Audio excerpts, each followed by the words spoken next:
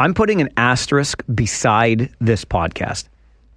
Okay. I'm doing it under protest. Simple as that. Well. Nobody has a handle on the league like these two hockey heads. Mike Farwell, Chris Pope, your number one authorities on the OHL. This is the Farwell and Pope Podcast. We're getting down here in the season, Farzy.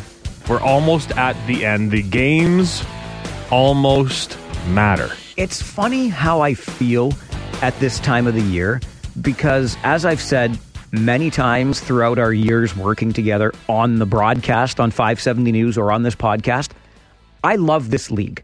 And when I take the high-level view of what we do, we get paid, not a lot of money, but we get paid to go into hockey rinks around this province to watch some really high-level hockey, get a decent meal and we get a meal and a cup of coffee along the way, and there's nothing to complain about. But sometimes in the middle of the season, you're like, oh my gosh, is this over yet? Mm-hmm. And now you get to this point, and there's that excitement of the finish line and the playoffs that are around the corner. But I almost feel bad because I'm like, I should have enjoyed the other games more along the way. I don't know. It's just that mixed feeling right now. I feel you. There are those dog days of the season, and I think the last probably 10 or so, I feel, have been those dog days too. Just because a different kind of dog days, but you're just constantly looking forward to the playoffs. You're like, let's just get these games over with. Like, exactly. Let's go. You're still invested because of the team that we broadcast for this season is in, obviously, a contention for a division lead down the stretch. And that's all you ask for as a broadcaster because it's fun hockey. Every game matters. But you just want that game 69 so bad. You're like, let's go here. Give us who we playing in the playoff. Who are we going to see? Let's dive in head first. Let's really, I'm excited, man. Imagine how our buddy and colleague Kenny Walls up in Ottawa feels, right? Like we've got the dog days that you mentioned of kind of January, February, right? That's the thick of the schedule, the thick of the lousy weather, even though we didn't have much of that this year. But you're right. And then you get to this point where you're just, you know, the team that you're covering is going, well, Kenny and the Ottawa 67s have known since Christmas, basically. Yeah. And they have been on cruise control up there in the nation's capital. As broadcasters, it's always easier to broadcast and more, let's say more enjoyable, maybe not easier, but more enjoyable to obviously broadcast games where the team that you are broadcasting for is on the winning end. It's more enjoyable. The fans are more engaged. And I can imagine that it's been a fun season for Kenny Walls, but I also feel like it's one of those seasons where he's like he must have been thinking, like you said, like since Christmas, let's get the playoffs going here. Like, and he's probably saying, let's get the OHL final going here, or at least the East final. Right? I've said it on. I'll say it again. I've said it on podcasts. I've said it on our broadcast that the Ottawa 67s are in the Ontario Hockey League final this year. They might not lose a game throughout the entire Eastern Conference. They might not lose a game. Maybe they didn't last year. I know. I know. Until the OHL final. Yeah. They're a buzzsaw, man. They're crazy. Great hockey team. So my question to you, Mike. Yes. Given all of the 67's success this year, we talked about it. They clinched back at the beginning of January, it seems. They've been 1 or 2 in the CHL top 10 rankings all year. Does their season come with an asterisk? Why would it? For what reason? No, of course not. That is a stupid question. And anybody who utters the word asterisk in anything other than Barry Bonds' home run totals is a moron. Is that clear enough for you? I guess. Okay. So for those who aren't aware, Ryan Payette, who writes for covering the London Knights for the London Free Press, he wrote an article leading up to Tuesday night's Rangers and the London game that Kitchener hosted, calling Kitchener's 2 wins over the Knights, or saying that they came with an asterisk because of the fact the Knights were without Liam Foudy, Connor McMichael, and head coach Dale Hunter. It was during World Junior time. You, Mike Farwell, you can follow him on Twitter at Farwell_OHL, myself, Chris Pope at _Chris Pope. You were not a fan of it. You know what? Don't even give out can we take that back? Can we erase that? Because this is part of Payette's master plan. No, it's a podcast. Right? We can't erase stuff. He wants to gain Twitter followers. That's his MO in all of this. That's his raison d'etre there in the forest city of London. Let me be clear. about a couple of things right now. First of all, the London Knights came into Kitchener this past Tuesday at time of recording and punked the Kitchener Rangers. Flat out punked them. The Rangers were in the game for about 2 minutes. That's it. Liam Howell scored a second period goal for Kitchener that made it 3-1. You're thinking, okay, there's a chance here. Lots of time on the clock. And less than 2 minutes after that, London made it 4-1, and 10 seconds later, 5-1. Good night. London came in and punked the Kitchener Rangers. Said, first place is ours. It was a 1-point gap at the time. It increases, of course, to 3 points. First place is ours, and you cannot have it. Not even, come and get it. They basically, I know it's not mathematical yet, but basically left the Rangers and the rest of the Western Conference in their rear view mirror like they have done time and time again. It's impressive as hell. London came in, punked the Rangers, flat out, no doubt. They're going to win the Western Conference again. Ho-hum. It's impressive. Great hockey club full of talented players. Prior to that game, though, Ryan Payette had the nerve to put in print, which is what blows my mind. He's a better person than this. He is simply trolling for reaction. And what bugs me more than anything is that he's getting it, and I'm part of it. I know better than this. Ryan Payette wrote exactly this in the London Free Press in the Tuesday story leading into that game versus the Knights and Rangers. Both sides know the Rangers' 2 wins this year came with an asterisk, achieved while Connor McMichael, Liam Foudy, and Coach Dale Hunter were with the Canadian World Junior team. Would those players and that coach have made for a different game? Of course, different players, especially of those caliber, make for a different game. But that doesn't automatically mean London would have won, because this just in, they don't win every game with Connor McMichael and Liam Foudy and Dale Hunter in their lineup. Just ask the Guelph Storm. So stop it. And if you're going to put an asterisk beside a win when those players were away, what asterisks are you going to put beside the wins that happen for other teams when those players are in the lineup? You're basically saying our team is 68-0, unless. So what? Connor McMichael had a fight with his girlfriend. He wasn't on his game. Asterisk for the Guelph Storm. Oh, Liam Foudy got some bad chicken in his pasta before the game. Asterisk for the Flint Firebirds. Stop it. It's ridiculous. See, I'm going to play devil's advocate here for a second. Please do. Just because you mentioned they don't win every game with Connor McMichael and Liam Foudy in the lineup, but they do win every game with those two in the lineup against Kitchener.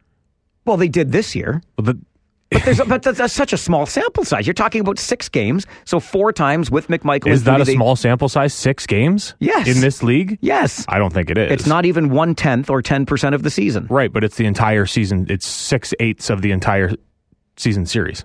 What's that? 3/4. Okay. Math guy. Yeah. I think you're a little too close to it, because if he would have wrote that about, let's say, the Flint Firebirds. The Flint Firebirds' 2 wins against the London Knights come with an asterisk. I personally don't know if we'd be having this conversation. The only thing you have to ask yourself is where it then ends. Somebody who called our post-game show on 570 News after the game on Tuesday night, I thought put it perfectly. Asterisk is just a fancy word for excuses. Sometimes you win, sometimes you lose. And I'll have the conversation with you big picture on championships achieved in strike-shortened seasons. Absolutely, as I joked earlier, Barry Bonds' home run totals when he was on steroids compared to the players that weren't, things like that. But in this particular case, where does it end? If I'm a fan of Kitchener, then I'm all over. Or Josh Brown, who writes for the Waterloo Region Record, should say that the London Knights win on Tuesday night comes with an asterisk because the Rangers were missing 4 regulars. It's ridiculous. The asterisk doesn't belong there. Were we not saying that, though? Nobody. Who was saying that? Well, I sure as hell wasn't. I think we're getting caught up in the terminology of asterisk. It certainly comes with a but. And I'd say that, and I don't think I'm wrong in saying it. It comes with a but. The Knights won Tuesday night, spanked the Rangers. Spanked them. But Kitchener didn't play well, and we're without 2 top 6 forwards. So this is exactly where you are becoming Ryan Payette, a.k.a. a bit of a troll. And I say that just in the internet vernacular. I'm not trying to cast aspersions on the guy. Again, I love him. I've spent time with him in off-season. He's a good guy. But as a reporter, there's a difference between reporter and columnist, okay? So the reporter can state the facts. So the Kitchener Rangers were without 4 regulars in their lineup. Greg Morellis, Isaac Langdon, Arbor Jacki, and Reed Vlad when they lost 6-2 to the London Knights. Period. Let the reader or the listener determine what that means. That's a reporter. You're stating a fact. Just like Ryan could have written, the London Knights lost 2 games to the Kitchener Rangers while Connor McMichael, Liam Foodie, and Dale Hunter were away at the World Junior Hockey Championships. That's just stating a fact. When you add in, when you editorialize on that and say it comes with an asterisk or it comes with a but, then you're moving from being a reporter, reporting on the facts, and becoming a columnist and editorializing. Without getting too much into the industry, I feel that those print writers now are reporter/columnists. And I'm fine with that. So all I'm saying is let's recognize it for what it is. But it's inaccurate to say that London's win on Tuesday comes with an asterisk, just as much as it's inaccurate to say the Rangers' wins over London this season come with an asterisk, or any win for any team on any given night in this league. When North Bay beat Ottawa, you and I talked on the podcast last week, what's going on with the Ottawa 67s, losers of 4 out of 6 games, and you said the reason is because they just don't have any wanna right now. They've got it all locked up. So is it an asterisk for the North Bay Battalion for beating the Ottawa 67s because Ottawa had already wrapped up the Eastern Conference or their playoff spot, whatever they had already wrapped up, and they just weren't that into the game? Of course not. It's asinine to suggest that. No, but there is that but. And I stand by that. It happened, but this is why. It's a reasoning as to why. Well, and I think in that sense, he's just informing his readers, hey, those 2 losses came without those players. Because those players do make a difference. We talked about it. Connor McMichael has played the Kitchener Rangers 4 times this year.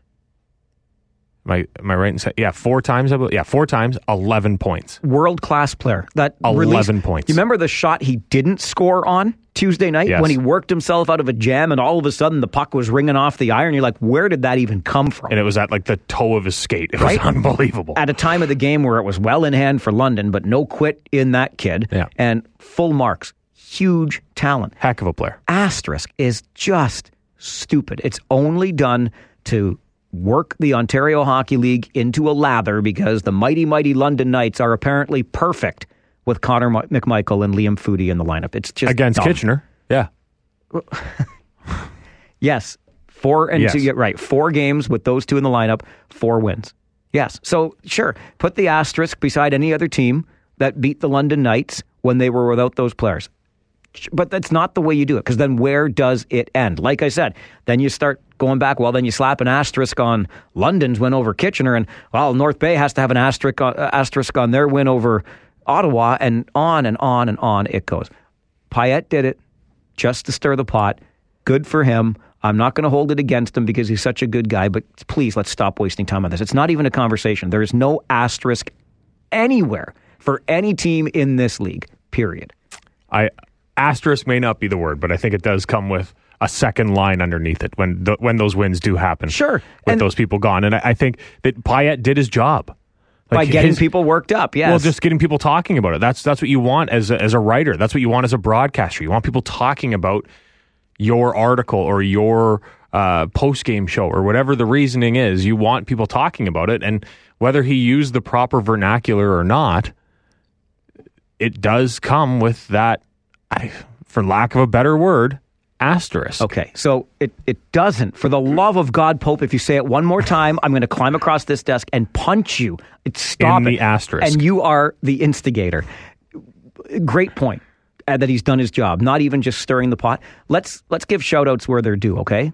Ryan Payette and the London Free Press. I'm just going to go off my head here right now. Brad Cochimilia with Sioux Today and Peter Rucci up with the Sioux Star. We've got Greg Cowan with the Owen Sound Sun-Times.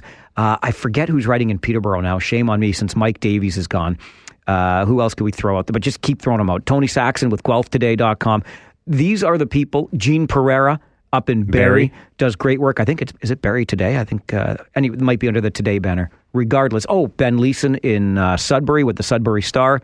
These are the beat writers with the newspapers that are still so relevant and mean a lot to these teams in their markets. Read them. And if Payette's doing his job, to get more clicks on the LF Press website or more copies of the London Free Press purchased. Good for him for doing that part of his job. Absolutely. I love to see the survival of the newsprint and everything connected to this industry. Of course, if you're around Waterloo Region, you can check out Kitchener Today. And I already mentioned our buddy Josh Brown. Of course. Of course. All right. You know who doesn't come with an asterisk?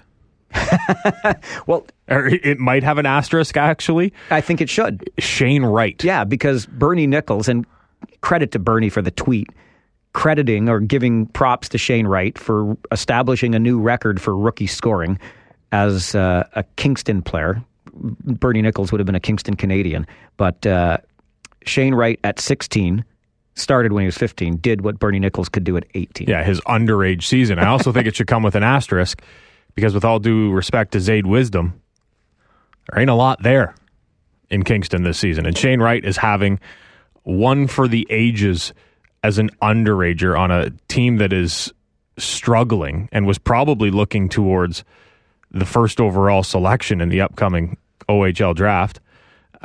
Adam Fantilli, I think is the kid's name, who everybody is talking about. I think they would have liked to see Fantilli and Wright on the same hockey club. That's probably not going to happen anymore. And Kingston's now working their way, because in large part to Shane Wright, into a first-round matchup with the Ottawa 67s. And you and I talked about this last week on the podcast when we were talking about Ottawa's dominance. And you're probably right, a 4-game sweep. But I'm just glad for this league and for Shane Wright, quite frankly, that he's going to appear in the playoffs in his first season. I just want that. No disrespect, Niagara, but I hope that Kingston holds on to it, because this is an incredible story for the Ontario Hockey League. And we'll go back to it again. You and I tragically saw Shane Wright far too early in the season, had the chance to talk to him, but it's just like something happened. Was it the U17s? I don't know, but a switch got flipped, something clicked. He realized, okay, I may be 15 and some of these guys are 5 years older than me, but this game is easy. I can play it and I can be better than you at it.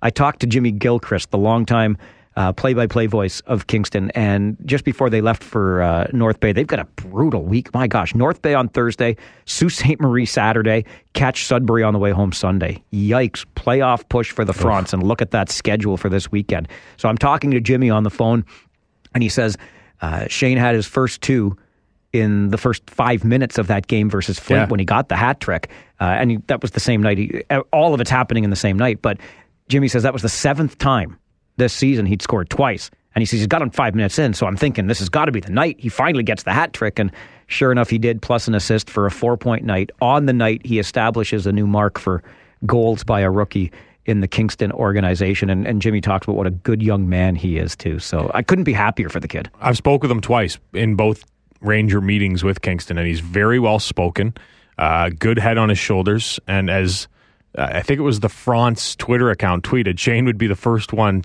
to compliment his teammates on his success. But look at these numbers.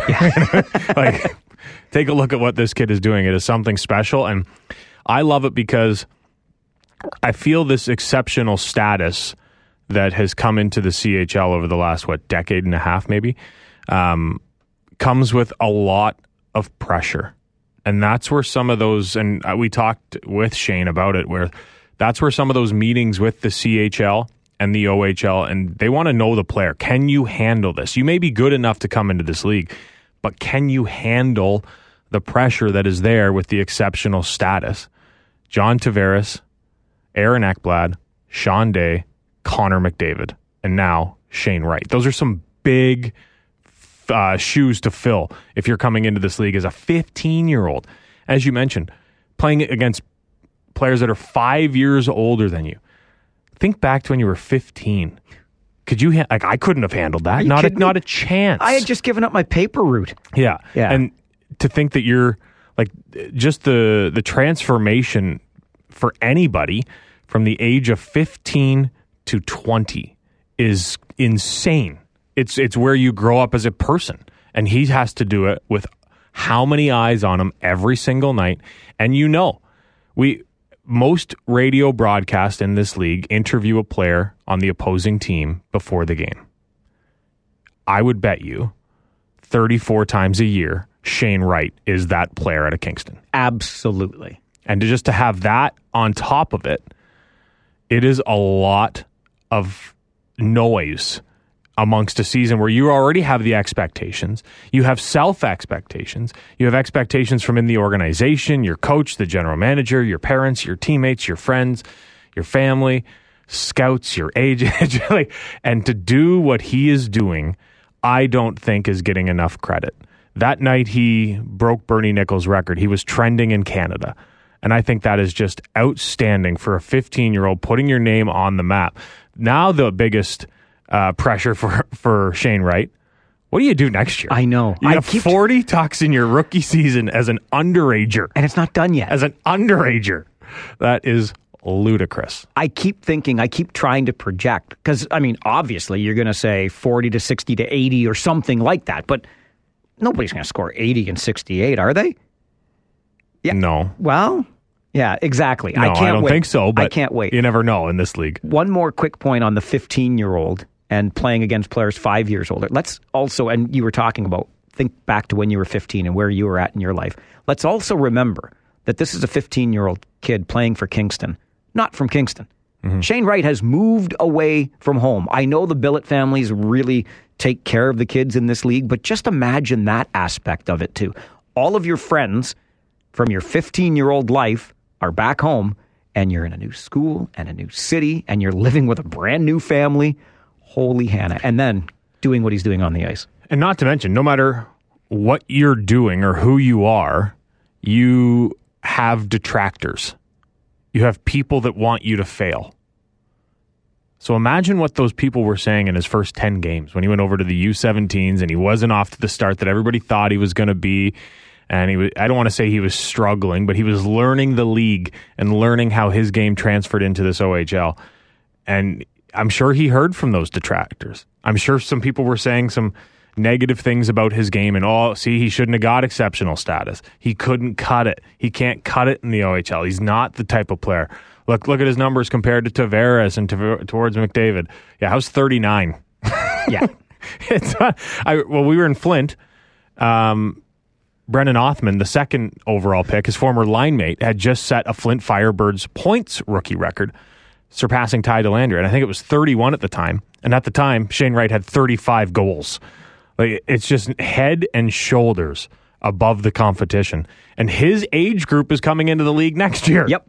It blows my mind. So can we talk about the elephant in the room in all of this? I mean, it's such a great story. As I mentioned, I think it's great for the league, the story itself, and it will be even greater if Kingston can hold on to that 8th spot and make it into the playoffs so Shane Wright can get 4 more games under the bright lights, at least 4 more. But the elephant in the room in all of this, and I kind of hinted at it when I said tragically we saw Kingston both times far too early. You and I get to see them both times because we go on the road. So when you play the Eastern Conference, you play them once in their building and they make one trip into yours. We have got to. And if this isn't motivation enough for the Ontario Hockey League, I don't know what is. We have got to rebalance the schedule in this league. Fans of teams, I'm telling you, don't want to see one opponent 8 times a year. They don't want to. I don't care how big you think the rivalry is.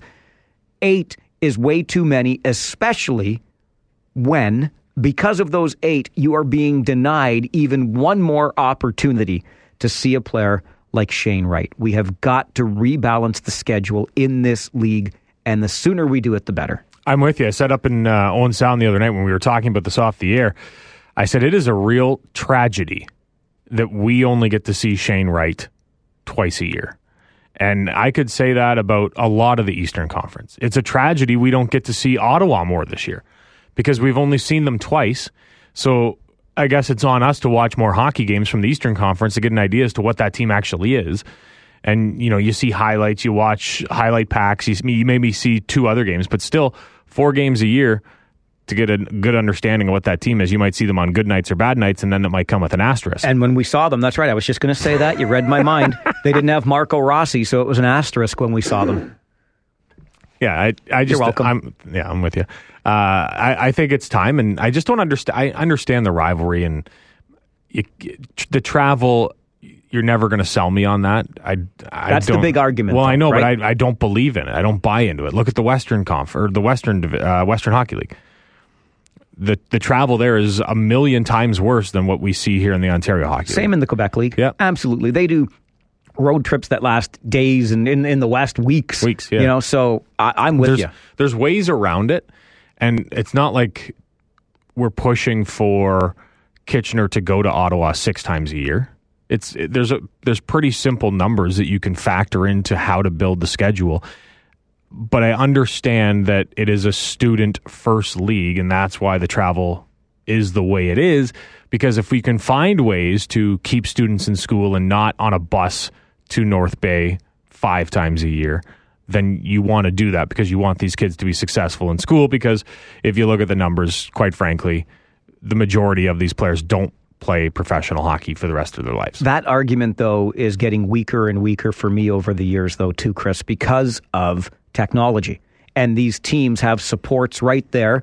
I know in the province of Ontario, it's a bad time to talk about online learning, but that is absolutely feasible. And these teams all have educational consultants at the ready to help ensure that these kids are getting their education as well. The numbers really are simple when it comes to some level of rebalance. I've said it before. I'm just going to put it out there again one more time for everybody. Everybody in the room, listen now. It's really simple. You play the teams in your own conference 4 times. So that's 9 other teams in your conference. Play them 4 times, 36 games. You play the teams on the other side 3 times.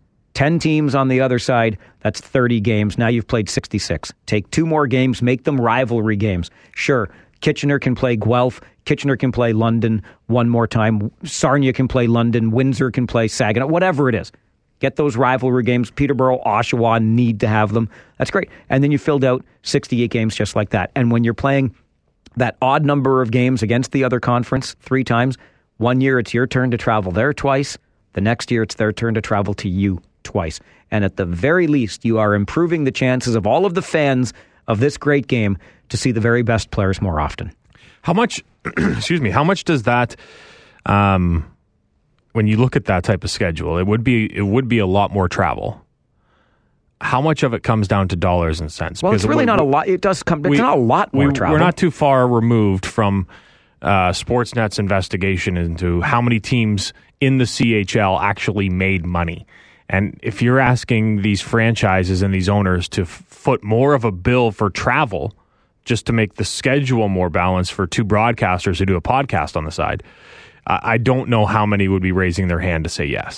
But we're not just doing this for us, right? We're saying it's better for the league, and I firmly believe that it is. Fans deserve to see Shane Wright more often. They deserve to see the Ottawa 67's super team of 2019-20 more often. They just do. And that could even mean if they get closer to your home community, right? Again, we're a little bit biased in our privilege of being where we are located here in central southwestern we have Ontario, nothing right? to complain about. So, but I mean, even if Ottawa came to Mississauga more often and there's no Rangers game in town and a junior hockey fan wants to make a 45-minute trip from Kitchener down to Mississauga to see one of the best teams in the CHL, they might take advantage of that sort of thing. But I don't think the travel, you're not really adding a whole lot more. No, but I'm also curious as to how many owners would say no because of the gate they get for those Western Conference games. That's a very good point. Right? You don't have to look very far. The odd is more packed for the London Knights and for the Guelph Storm than it is for the North Bay Battalion. And is that because they're rivals? Is it because they know that they see familiar players and they know those players? Who knows why the gate is that way? But if I'm looking at it and I'm saying you want to take away 2 of my gates against London and 2 of my gates against Guelph, if I'm the Kitchener Rangers, and make those a North Bay, a Mississauga, a Sudbury, and a Barrie, I don't really know if I'm going to be too happy with that because I'm looking at it and I'm going to lose money. It's not a bad way to look at it. I honestly hadn't considered it that way, and that may well be one of the arguments. I'm still going to stand firm on changing it. But 4 or 5 years down the line, fans are now more invested into those 67s games or those Sudbury Wolves games in Kitchener because the rivalry sparks. Right, you're creating bigger rivals. And I think what you have to do is take a little bit out of the fans' hands in this, and the owners too, and think about what's good for the league, right? What gives the league the greatest exposure? What gives the players in the league the greatest opportunity? Things like that, and allow the fans to absorb even more of the game. You almost like giving them their medicine, right? This is what we think is good for you, so this is what we're going to do. Yeah, I see both sides. I really do. I would love the schedule to be changed just because I think seeing a team 8 times a year is just way too many times. Way too many times. But that does lead to the rivalry aspect. And I do like the rivalries that the Kitchener Rangers have with those teams they see 8 times a year. Yeah, and other teams obviously have those same rivalries, sure. And the fans absolutely love them. We had the chance last week to have a 4-time Stanley Cup champion as our feature interview on the podcast. This week, it's another Stanley Cup champion, and I got to give credit where it's due, and that credit goes to you, Poper, because this is a man whose dour expression intimidates me to the point that I'm not sure I would have stopped him getting off the bus like you did and said, hey, you, yeah, the one that casts a shadow over everybody because he's that large. Want to have a little chat? He is a large man, I'm not going to lie. And just the look on his face is quite intimidating. And then you think about the way he played defense and the way he played the game of hockey. And intimidating doesn't even begin to explain. I said to you in the media room, he might have been the most feared defenseman of his generation, not named Scott Stevens. Yeah, we had a good conversation about that, and you might not be too far off the mark. Scott Stevens threw big body checks. I think our guest this week might have been a little on the dirtier side. He was... Did you say that to his face? You didn't. Not a chance. Are you kidding? But he was a very kind man. He took the time right away. He came off. I said, hey, Coach, you able to chat for a radio interview? And he took 2 steps. Yup. And then all of a sudden he goes, let's just do it right now. Okay. This guy, we talked about the 4-time Stanley Cup champion we had on last week. They beat the Dallas Stars a couple of those runs. Not a big deal.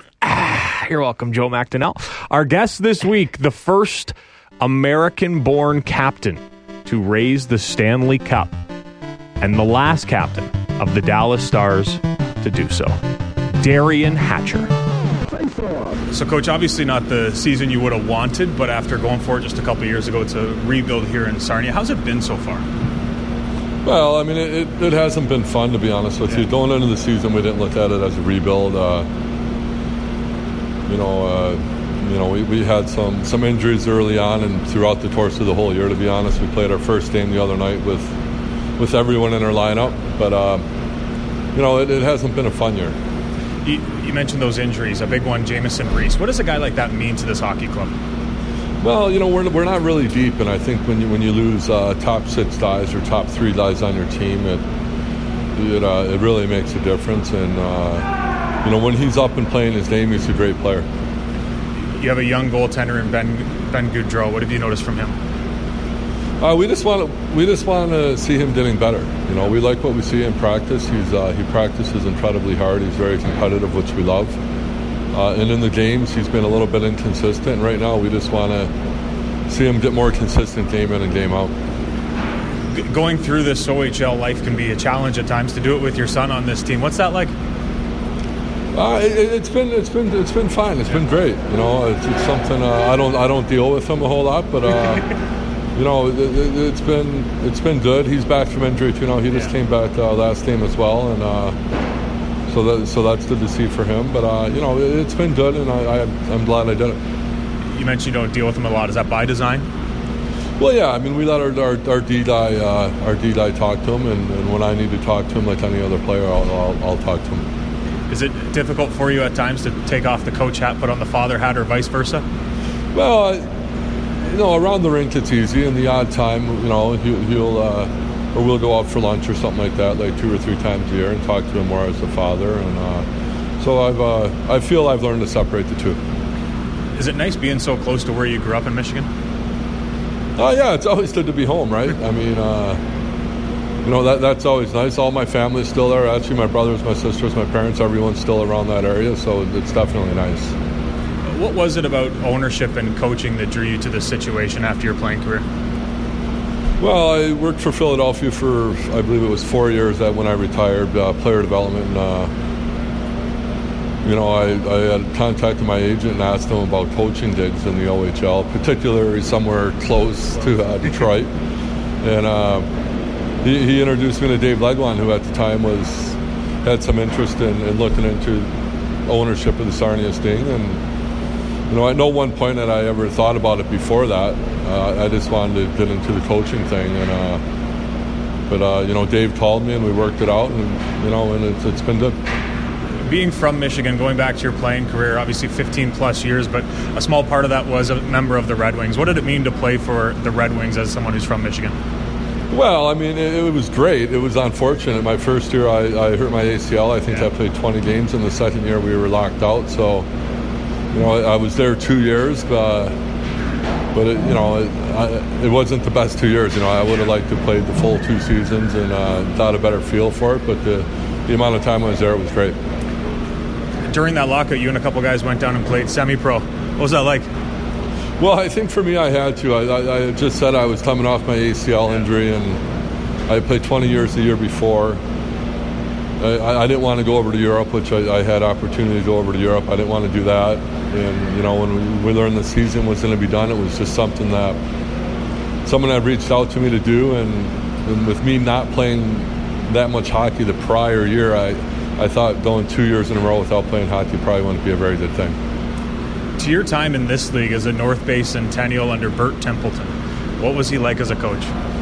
Well, he was great. He had both my brothers as well. Kevin and Mark.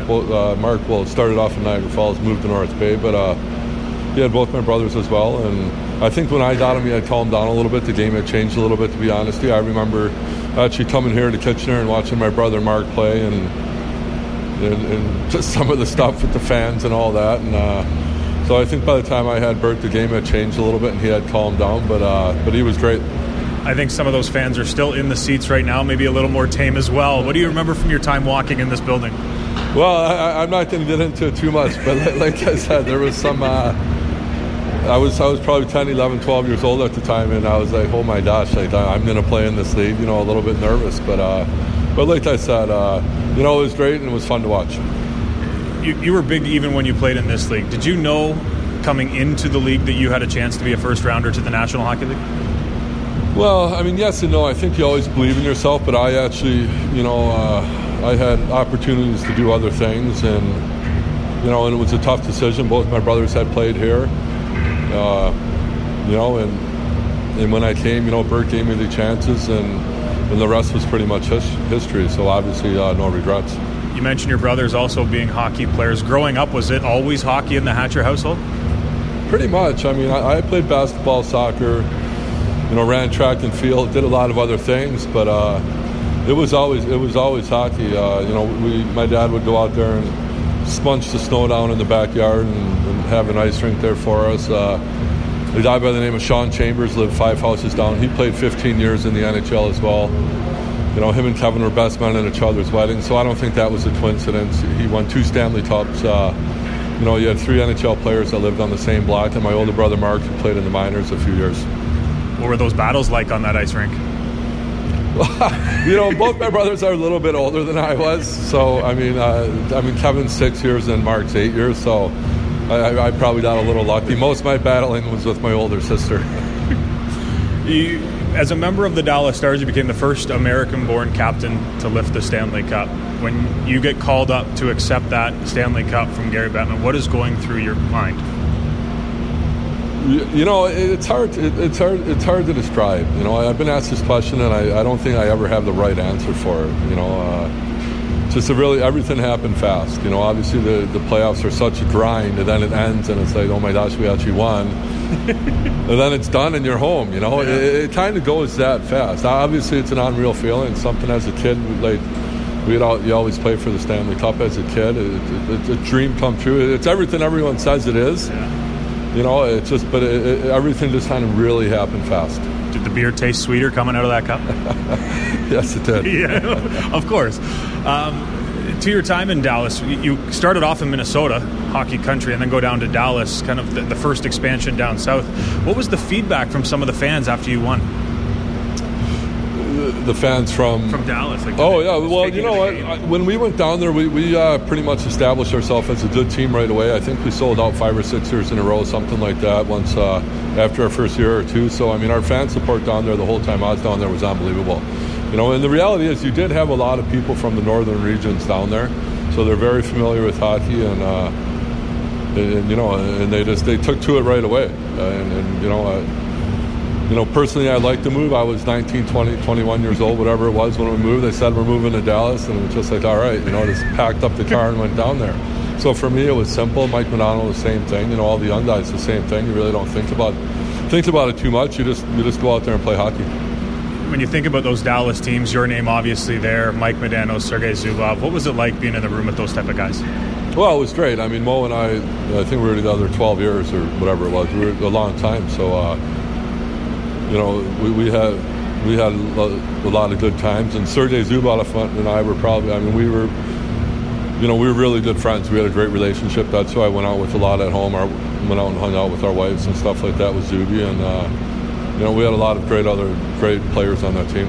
I was reading a couple of your interviews before coming to the rink today, and I have to ask, but I'm sure you've been asked it a million times because you said you're asked it a lot, but just how the game has changed. You say that you don't think it's changed that much. Why? Well, I mean, when's the last time you watch a playoff game? I think it's more physical than it was. Personally, I think it's more physical than it was. I think there's more hard hits than when I played, to be honest with you. Obviously, the game's faster. I think that's like any other sport. I think if you go watch a basketball or a football game from 15 years ago, they're way faster as well. It's just the evolution of the athlete. You know, I think right now I think when they first made the new rule changes with the hooking and that, I think they went a little too far. You know, they took some of the emotion out of the game. It took them a couple of years. Actually, right towards the end of when I retired, I think they got all that back into the game, and I think the game's at a great point right now. Do you think your game would change if you were playing right now? A little bit, but like I said, I think, you know, we just had this conversation. Who was it? About a player that played like 35 years ago. I'm trying to...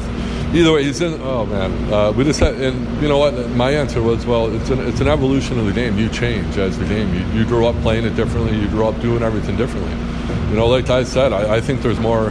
It seems like there's more open ice and hard hits now than when I played. You were inducted in the U.S. Hockey Hall of Fame. You represented your country in 2 Olympics and obviously the Stanley Cup. Where would you rank all of those? Is there one that stands out more than the other?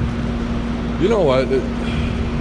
Obviously, winning the Stanley Cup, winning the World Cup, I think those are 2 huge things. Playing in the Olympics, you know, we didn't do well, and everyone always asks. Like, I heard some players speaking out, it's whatever, it's a waste of our time because the U.S. didn't fare well. But you know what? I had a great experience over there. I took it all in. I went to other events. You know, being on the Olympic stage around all the other athletes, I thought was really cool. Obviously, being inducted in the U.S. Hockey Hall of Fame was a great honor as well. I mean, it's hard to put everything in order. I've got to see the world through playing hockey, and that's the way I look at it, and I appreciate that. And it's hard to put it in order, but winning the Stanley Cup was that was a lot of fun, and honestly, winning the World Cup in Montreal was fun too. Just because it was in Canada, right? Yeah, that made it better. So you're in your 5th year as head coach here. We talked about all the accolades you've made in your professional career. You've been involved with the game even like right from the time you retired. You started, as you mentioned, in Philly, and now here. Have you had time to ever just sit back and look at what you've done in your career and up till now? Yeah, you know, there's times you think about it. You know, there's times you're talking about it here and there. It just depends who you're with, what you're doing. I mean, I was just thinking about it the other day. Yeah, I've been involved in hockey I think I was playing when I was 2 years old, so 45 years. I've either been playing or involved in hockey in one way or the other. And, you know, like I said, it's showing me a lot of different things, and I'm appreciative of it all. Are there aspirations to continue the coaching career? I'm happy here, to be honest with you. Dave and I are happy here. I mean, I guess you never know if it was in the right situation, but you know, for the time being, I'll be here. With 3 NHLers, finally, last question. With 3 NHLers on the bench, are there ever any heated discussions on how you guys see the game and how you want your team to play and whatnot? I think we all pretty much agree on most of the things. It's the things you have differences on is how to relay it to the kids. I think that's the biggest challenge is how to teach the kids, talk to the kids, get the kids to do what you want them to do. I think that's the biggest challenge. As far as the hockey goes, there's very few, we all pretty much see the same thing. Again, kudos to you for making the time with a guy that, honestly, when I see him around, clearly a fine gentleman. We've run into many of those around this league, but doesn't always seem to be the happiest guy. And maybe because Sarnia's struggling, he's less happy this year, but not the kind of guy that screams, hey, come on over, talk to me. But a great chat with Derian Hatcher. And you could tell as that interview went on how it warmed up, and then, you want to talk about some of my time in the National Hockey League and that whole Stanley Cup thing, I'm ready to go. Yeah, I gave him a heads up just before the interview. I just said, we're going to use this for our podcast, so we'll talk a bit about the season that you're having and your time here, but I also want to talk about your career. So just let him know that, so his brain starts moving back to, what was I doing in 90? But man, when he was up in North Bay for that Centennials team, they had some tough teams. My uncle played against them, and he still talks about how awful it was. Just because going into that barn, you knew, Hatcher's in there. Yeah, and Bert Templeton was behind the bench. Let's not forget that. There was a special brand of hockey being played up in the Bay. Well, and there were some other members of his team, too, that weren't too kind to the opposing players. It was a different time, for sure, but I, for one, hated him when he was playing in the National League, when at the peak of my Detroit Red Wing fanship. Obviously, the captain of the Dallas Stars. There were two big rivals for the Red Wings during those runs, and it was Dallas and Colorado. For sure. And I hated him. He was so mean. But honestly, you watch him walk around. He's just going about his business. Ho hum. He was great, and I appreciate him taking the time. I wish we could have got him in here and sat down and really dove in to a few of the players he played with and played against, and what it was like back in those days. Well, now we have a relationship with him. I'm sure he'll come back anytime over the summer. Hopefully. You talk about how nasty he was, how much you hated him because he was so mean. He was mean, man. What do you think, and forgive me for the utter randomness of this, but what do you think Justin Bieber's chances would be if Justin Bieber were on skates, one-on-one against Hatcher coming down the ice? Would he ever, Bieber, get over the blue line? 0. 10 tries. 0. You want to make that number higher? 15 times? 0. 20. 0. So what you're saying 50, is... 0. Okay, I got you. Yeah. So, in light of that, is it possible in any world that we know today that Justin Bieber could score a goal on a Stanley Cup winning goaltender? Yes. Really? Yeah. It's possible. It's possible. It's more possible than him getting across the blue line patrolled by Derian Hatcher. Yes. Okay. Only because, could Justin Bieber get the puck in behind Derian Hatcher? Sure. But Darian's playing the body that whole way. That's what I mean. That's why I asked it. Yeah. Even with Darian's bad knees, I still think you throw skates on Derian Hatcher today, and there's not a chance. There's 0 chance. So you brought this up because for people who don't know, Justin Bieber posted a video of him scoring a breakaway goal, a shootout goal or whatever. They were playing rec league. He loves his hockey. He's from Stratford. Yeah. He's played hockey his whole life. So he was actually playing up in Harrison, where I grew up playing not too long ago. Posted a video out there with the Finocchios for anybody from the Harrison area. So he posted a video of him scoring a breakaway goal, and Jordan Binnington commented on it on Twitter saying, something to the lines of, 10 breakaways on me, you don't score once. Bet you $10,000 or something like that. Bieber replied essentially saying, let's do it, and instead of the cash, we'll just donate to someone's charity. So obviously both those people, Jordan Binnington and Justin Bieber, have some other things in the works. They're doing some other things right now. The Biebs obviously extremely busy with his music career, and Binnington's, what's he doing again? Oh yeah, right, trying to win another Stanley Cup. Right, that little thing. Yeah, with the St. Louis Blues, who will be in the mix again this year. So they're trying to figure out a time that works, and Bieber's taking this pretty seriously. As I mentioned, he's a Stratford boy. Grew up, he's got a Culleton's tattoo, Bieber does, growing up in Stratford. And one of Stratford's most famous hockey players in past recent memory is now an assistant coach with the Owen Sound Attack in Joey Hishin. So he called up Joey, and Joey's been coaching him and training him. And he says he's got some sweet hands, but just a muffin of a shot, apparently. I love so many aspects of this story. First, the fact that it's, I'm going to post a video of my rec league breakaway, and an NHLer chirps you. Then, great. Right? It's awesome. And then the fact that it's turned into something that will have a good outcome for probably a couple of charities by the time we're all said and done from some incredibly wealthy people. So I think that's great. And then Joey Hishin. You and I have talked about Joey before, both obviously watching him in this league, winning that OHL championship with the Owen Sound attack back in 2011, the devastating injury suffered during that playoff run with the attack and on into the Memorial Cup, and how good... Like, we just don't know. You want to talk... Let's throw the asterisk back in again. What if, right? What if Joey had not been rocked in that game, and what would his NHL career have looked like? Because this guy was a blue chipper. So that hit and the subsequent concussion obviously derail his career. He does get the chance. I think he played a baker's dozen games in the National Hockey League, 13 of them. Scored a goal. You can never take that away, but never really got to the point that I think many of us expected that he would.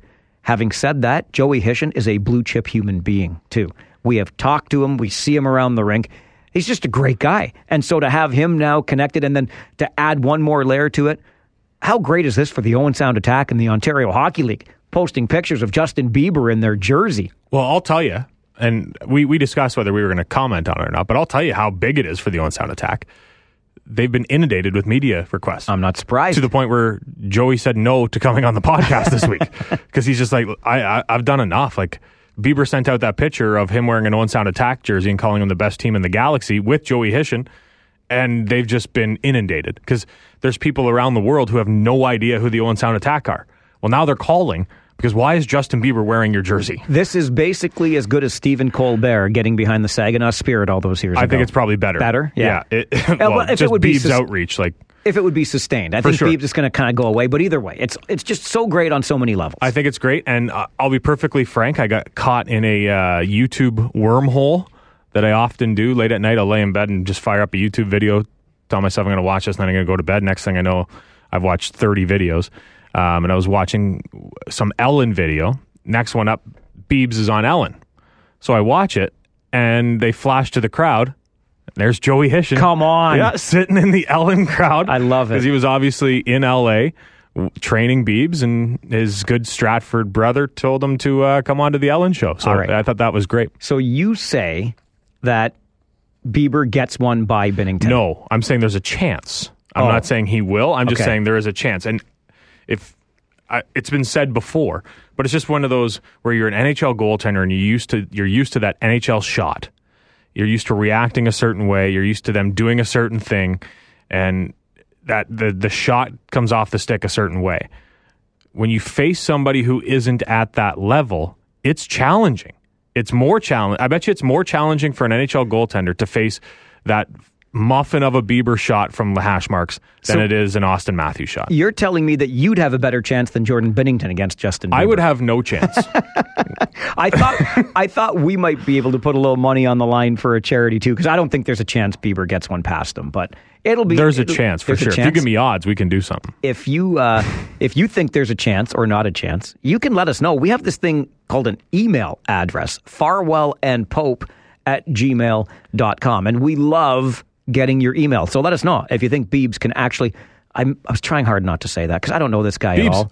It's Biebs. Anyway, if you think he can score on Jordan Binnington, or you think Jordan Binnington goes 10 for 10, let us know. farwellandpope@gmail.com. That's where our good friend Matt commented on a previous podcast. Hi, Mike and Chris. In my humble opinion, there is fighting in hockey, but it hasn't stopped the dirty plays. This goes back to a few weeks ago when we were talking about hockey or fighting and whether it belongs in the game. Do you remember Jordan Foreman and Max Jones, who both played for London? Jordan Foreman, in particular, was involved in several fights due to dangerous or dirty hits. Did those fights change his behavior? Nope. He just kept on doing those hits and stick work. Max Jones was very similar, and players fighting him or responding to him in other ways didn't change how he did stuff. Still not buying that fighting or having an enforcer stops the stick work, dangerous hits, or dirty plays. Love the Hour podcast this week. P.S. Quick question for you guys. Did the seriousness of Ben Finelli's injury lead to Liambus being suspended for the whole season? If Ben had bounced back up, would you just have given Liambus 5 or 6 games? I think injury should factor into a suspension and maybe reminds players they can't be reckless with their actions. Yeah, that was something we were talking about on the podcast last week. So quite a bit to unpack. I think Matt makes a good point that just because fighting is in the game, it doesn't mean some of the real nasty stick work is out of the game. In fact, it was pointed out by a former official in the Ontario Hockey League that one of the most memorable fights in OHL history, certainly between London and Kitchener fans, it was Mike Richards, Corey Perry, center ice in London. People still talk about it, certainly in the circles that we walk in. Because Kitchener got a win. I thought London won that game. No, I meant the fight. Oh, okay. That's why. Yeah. But the former ref said, yeah, I believe it started when one of the guys speared the other in the nuts. So yeah, that'll start it. Yep. But Matt makes a pretty good point. You know, that dirty, nasty stuff is still happening, whether fighting's in the game or not. And on the Finelli question, I think probably absolutely. Ben Finelli, I thought for a moment was dead. We know the outcome has been great, and he's a terrific human being with a terrific brain. But at the time, check out his podcast. Yeah, Heroic Minds. It's phenomenal, and so too is Ben. But I think Matt is onto something there. The seriousness of Finelli's injury certainly contributed to basically what turned out to be a lifetime ban for Mike Liambas. Looking back to that Richards-Perry thing, and even Max Jones to an extent, more recently, Jordan Foreman for sure. Were there dirty plays? Yes. Do we have the amount of those dangerous, dirty plays now? Not even close. I think even when you made those dirty plays, like whoever speared whoever in the hoo-has, you had to answer for it. If you don't have to answer for it, you're doing it a lot more. That's where I think the fighting comes in. You can do it, sure.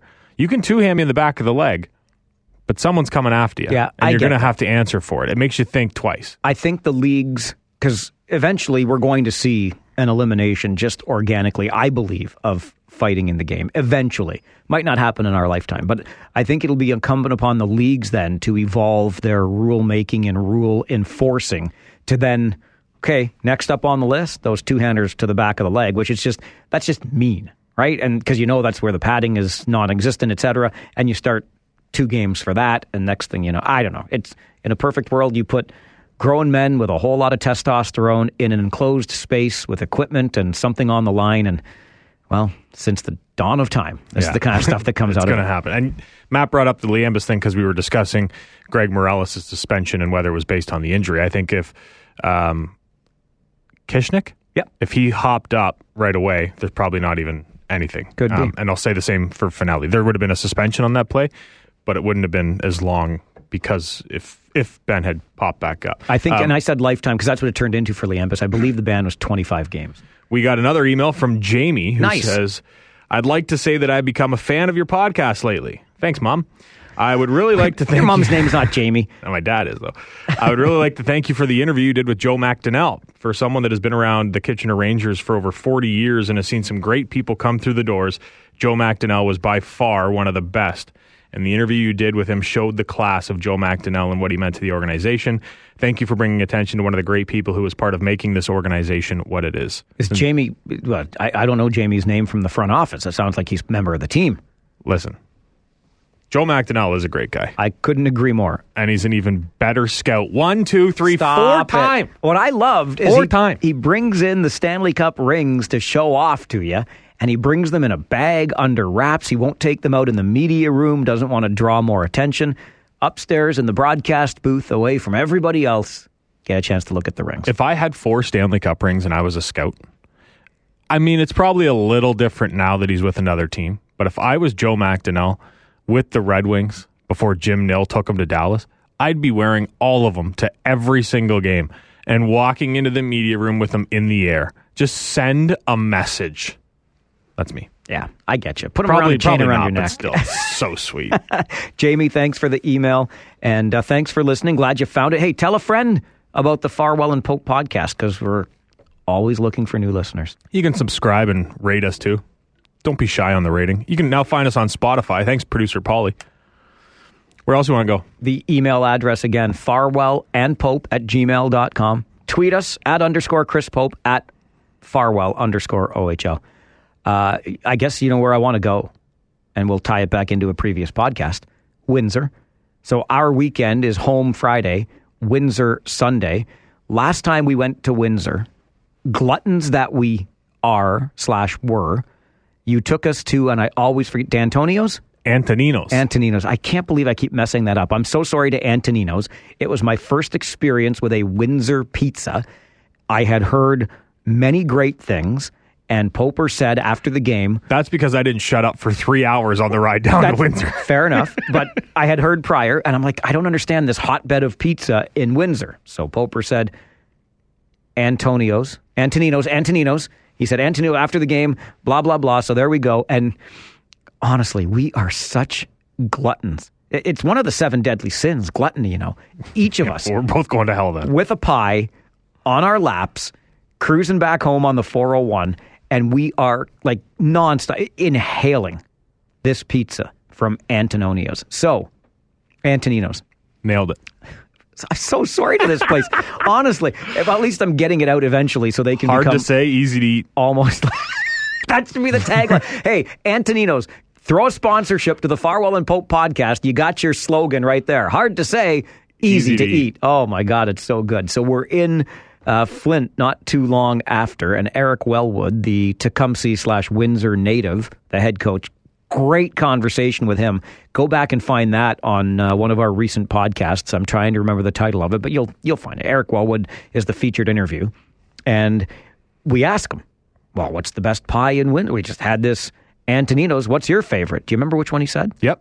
Armando's. So that's why I'm looking forward to going to Windsor, because this time we're trying Armando's. Of course I know what he said. Look at the size of me. I've had this date circled on my calendar. So good. Normally, if the team was going down on a Saturday, like in the past, to Windsor, it's a 3-hour drive, and we understand why the players, or why the team wants the players to be down in Windsor on a Saturday night in a hotel room.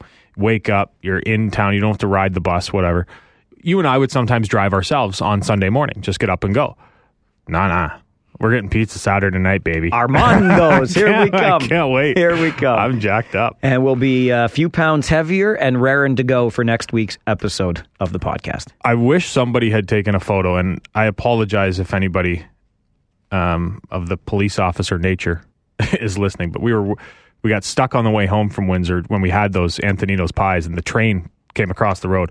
I've never grabbed a pizza box so fast in my life. Sitting in the driver's seat, full large between me and the steering wheel, with the lid lifted up. I couldn't even see out of the front of my car, and I'm just trying to shovel pieces of pizza into my mouth as fast as possible before I had to drive again. If somebody would have taken a picture, oh man, we must have looked like a couple of idiots. It's one thing we know for sure. Next week we'll feature the full review of Antoninos versus Armando's. Nailed it. I'm Farwell. And I'm Pope. And this is the Farwell and Pope podcast. That's a wrap on this edition of the Farwell and Pope podcast. Your authority on everything around the OHL. Have a question or topic you'd like covered? Email mike@570news.com. The Farwell and Pope podcast originates from the 570 News studio in Kitchener. I'm Jeff Woods, and I'm shining a light on music and the rock stars who make it. He just was one of those people. He stood out. He was a magic guy. He really was a magic guy. We all have faults. He had the same amount of faults as we all had. This was before Led Zeppelin. Robert was full on. I mean, he was Led Zeppelin without the band behind him. He had the hair, the jeans, the whole thing, and he was amazing. The Records and Rockstars podcast, heard around the world and yours to hear wherever you get podcasts. All the episodes from JeffWoodsRadio.com. Another Sound Off Media Company podcast.